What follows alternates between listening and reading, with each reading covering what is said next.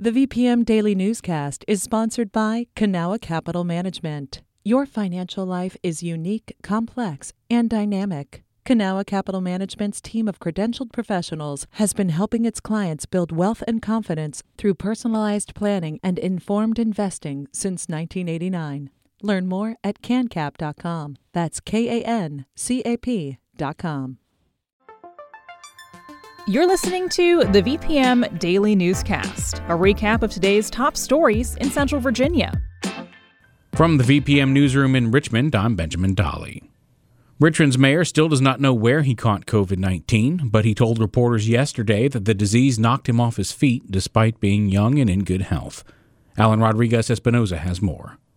Speaking to a group of reporters over a Zoom meeting, Mayor LeVar Stoney described his symptoms. Body aches, sneezing, chills, runny nose, loss of taste, loss of smell. And a fever of 101 degrees. Gosh, I don't know the last time I've had a fever that high. That scared me. While he's feeling much better, Stoney will continue to quarantine.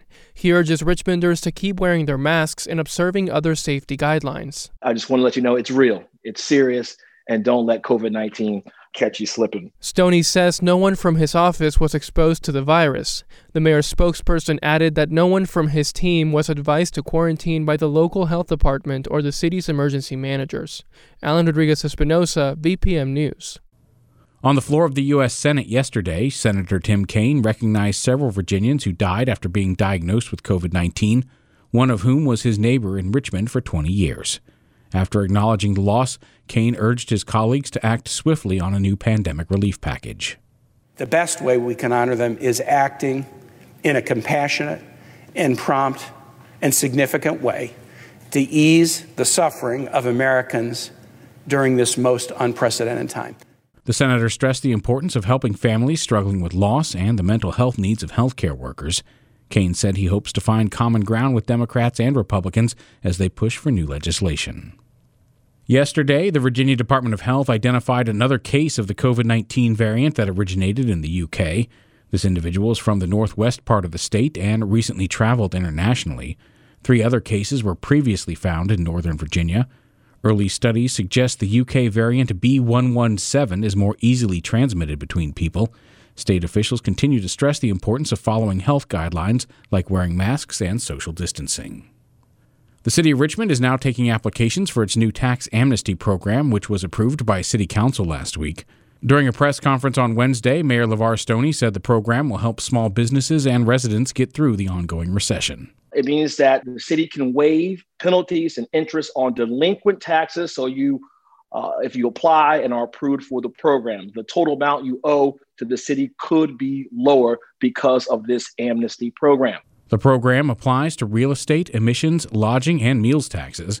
You can apply in person, online at rvastrong.org/taxamnesty, or over the phone by calling 311. Someone who receives an unsolicited nude picture or video in Virginia could soon have a legal recourse to punish their harasser. As Roberta Roldan explains, the General Assembly is taking aim at cyberflashing.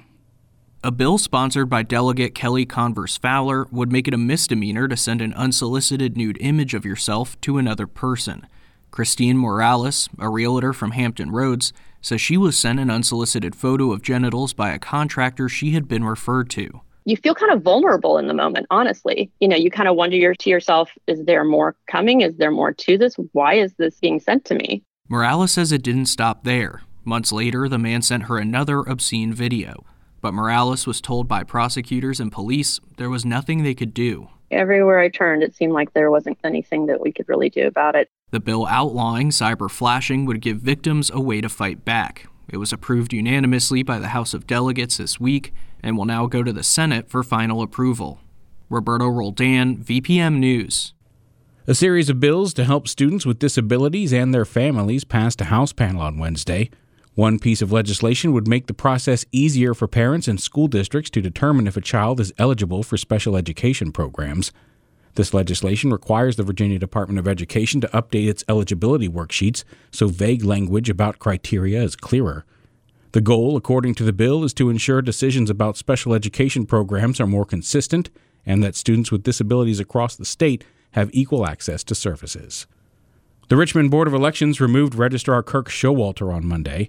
The city is now preparing to search for a new general registrar, something they haven't done since the mid-90s.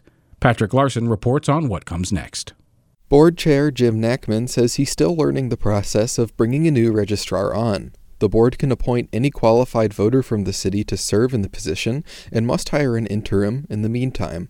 Nachman says they'll likely advertise the job opening through the city and will be taking applications, but he's not sure when. Showalter's attorney, Franklin County Senator Bill Stanley, told CBS 6 they plan to file a wrongful termination lawsuit. Showalter faced criticism and calls for her resignation after Richmond's 2020 election results were misreported and delayed. Patrick Larson, VPM News. A week from today, CVS will begin administering the COVID-19 vaccine at 28 locations across Virginia. Due to a limited supply, the initial rollout will only have about 26,000 doses. Locations in the first wave of the program include Richmond, Norfolk, Fredericksburg, and Virginia Beach. The program is expected to expand as more supply becomes available. Those currently eligible to receive the vaccine can make an appointment starting February 9th at cvs.com, through the CVS Pharmacy app, or by calling 800-746-7287. A bill requiring employers to report COVID-19 outbreaks is now heading to the full state Senate for a vote. The legislation mandates employers with 50 or more workers to notify the local health department if there's a surge of 5 or more COVID-19 cases in their company. In a previous committee meeting, Senator Linwood Lewis said transparency in the workplace had become an issue in his Hampton district. Lewis added that he sponsored this bill to address those transparency issues for the public. This is VPM News. This newscast was recorded on Wednesday, February 3rd at 6 p.m. Some of these stories may have changed from the time you've heard them.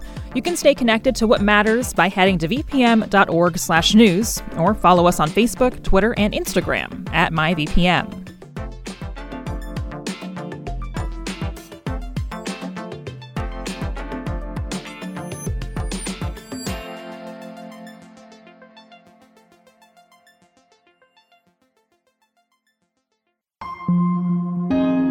VPM.